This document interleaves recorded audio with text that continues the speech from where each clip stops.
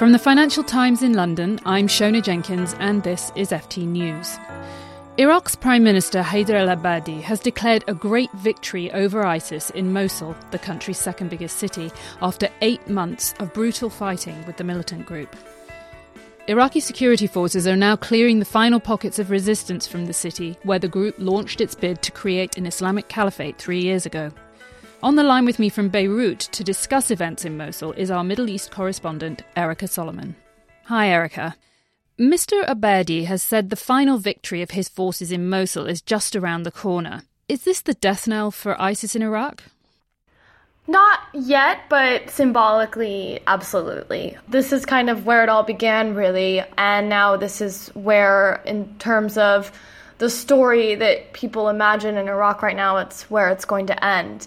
Technically, ISIS first entered Iraq and started capturing territory in Fallujah, but it was really with its rise and capture of Mosul and the sudden expansive territory that it grabbed that it became clear how serious this threat was going to be to the country.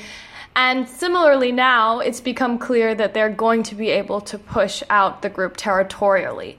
They still have some territory south of Mosul and some areas along the border with Iraq. And these areas will probably still take time to clear.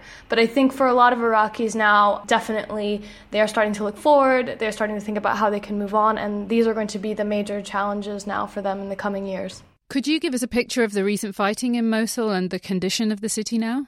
So different parts of the city experienced very different types of fighting. The eastern half of the city, which is where the campaign began, was comparatively much less destructive. If someone who didn't cover wars went to eastern Mosul, they would probably still see it as looking very badly damaged. But for an urban combat zone, it was comparatively minor.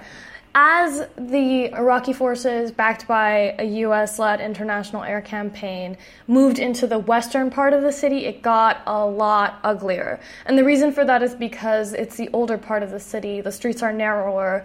It's more densely packed with people. And so it became very much a street-by-street fight, a sniper war, a war where any bombing by a warplane would really cause extreme damage and kill a lot of civilians, causing a lot of collateral damage.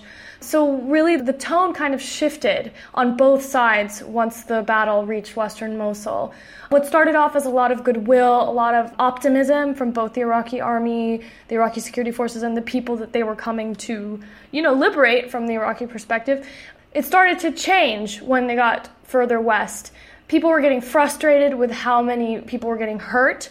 They started to look differently at the army. And likewise, the army started to look differently at civilians because more and more militants were sneaking in among them, blowing themselves up, causing attacks. So really there is now a slight issue in terms of recreating that goodwill that existed at the beginning of the battle. I don't think it's a huge problem, but it will contribute to already tense relationships between security forces and a lot of people in recaptured ISIS areas. Do we know the whereabouts of the leader of ISIS, Abu Bakr al-Baghdadi? Well, according to Russia and Iran, they killed him, but no one really actually knows where Abu Bakr al-Baghdadi is today. He could still be alive. The truth is that we don't know.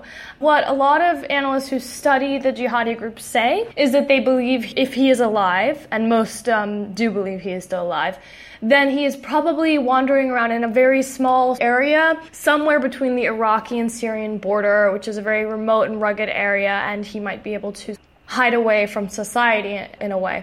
I spoke to one analyst yesterday who said that he imagines that unlike, say, Osama bin Laden, if Baghdadi learned from those mistakes, he will have completely cut himself off with communication from the outside world. If that theory is true, Baghdadi might not even really know to what extent things have changed around him until perhaps a courier comes or something like that. So he might be just as unaware of what's going on in the outside world as we are of what's going on with him. So you've mentioned that Abu Bakr al-Baghdadi could be sort of wandering in a remote area should he be alive. But what about the rest of ISIS, the remnants of the group who are left after the battle in Mosul? Part of it will depend on whether they're foreign fighters or locals. Obviously, it's true that a lot of local members of the group have slipped out with civilians, and they will provide a threat to Iraqi forces as well as the forces recapturing territory in Syria. They could be sleeper cells. It's certain that there are sleeper cells.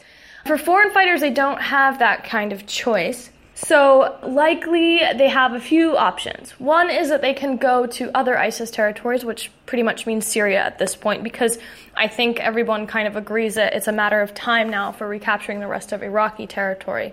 So they might go to different strongholds left in eastern Syria, particularly a province called Deir ez-Zor, which people kind of forget about. It's sort of seen as this backwater area of Syria, but it's super important. It is where all the oil that is produced in Syria comes from, and it is an area that ISIS has controlled and profited off of for years. And so this is pretty much where they are falling back right now. One of the benefits for them of falling back in this area is that it is now basically the center of a power struggle between two different international alliances that are trying to take territory from ISIS, one being those supported by the Americans, a second being Syrian President Bashar al-Assad, supported by Iran and Russia. So right now, their competition is sort of overshadowing their shared fight against ISIS, and it could actually stand to benefit from that in the short term, unless they find some better means for cooperation. The other option for them is to flee back to Europe, which obviously very few can do, but some probably have, because we've spoken to smugglers in Turkey who say that there's huge amounts of money in being able to get someone out. And that leads to, I think, another point, which is that some analysts who follow ISIS do believe it is trying very hard to find a way to do a big symbolic attack in Europe. So what is the situation in the ISIS de facto capital in Syria, Raqqa? Right now, it's been surrounded by a Kurdish militia and its allies who are getting air support from the US and the international coalition. Basically, now they're just pushing into the city slowly but at a steady pace. Raqqa looks like it will go faster than Mosul. It's a smaller city, and also it looks like, from what we've heard from civilians, the type of defenses it put up were really mostly to drain their enemies, make the battle last as long as possible, and not with any expectation of actually holding onto the city. So it will go on for a while, I believe, but probably within the next month or two we will see it end. So do you think we're looking at the end of ISIS in the region? No. Territorially, we are approaching that. It could take 6 months, it could take a year, it could take 2 years, depending on the sort of international dynamics. But territorially, the thing that made this group call itself a state, that gave it the chance to proclaim itself a new caliphate, that won't exist anymore. But if there's one lesson we should take away from ISIS's original rise, it is that these jihadi groups can reinvent themselves, they can be reincarnated from the ashes. This group is a revived version of a previous jihadi group that was present in Iraq. And the fact that it was able to regroup and come back out again and terrorize some of the people that originally fought it will, I think, definitely make those who want to resist any new insurgency tactics think twice, fearing that they could become the victims of future revenge. So this will be a long cycle that will continue. This will be the main challenge for the people who have been fighting ISIS on the ground, the locals. And for foreign powers, it will really be a question of whether or not they're willing to stand by the allies that they've asked to put their lives on the line to fight ISIS, because this is the battle that really will take years. And I think that's the question for Europe and for the United States. What kind of support are they going to give to Iraqi and Syrian forces that have been fighting ISIS on the ground in the future? Thank you very much, Erica. You're welcome.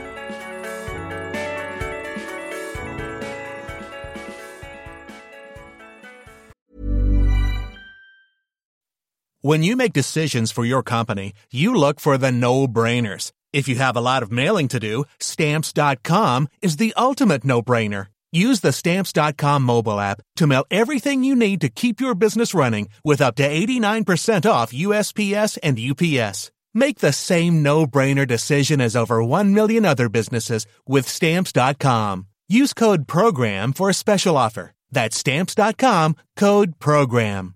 When your skin feels nourished and glows, you radiate confidence. Osea makes giving your skin a glow up easy with their clean, clinically proven Mega Moisture Duo. This seaweed-powered duo features 2 of Osea's best sellers, Undaria Algae Body Oil and Undaria Collagen Body Lotion. Glow from the inside out. Get 10% off your first order with code GLOW at OseaMalibu.com. That's OSEAMalibu.com, code GLOW.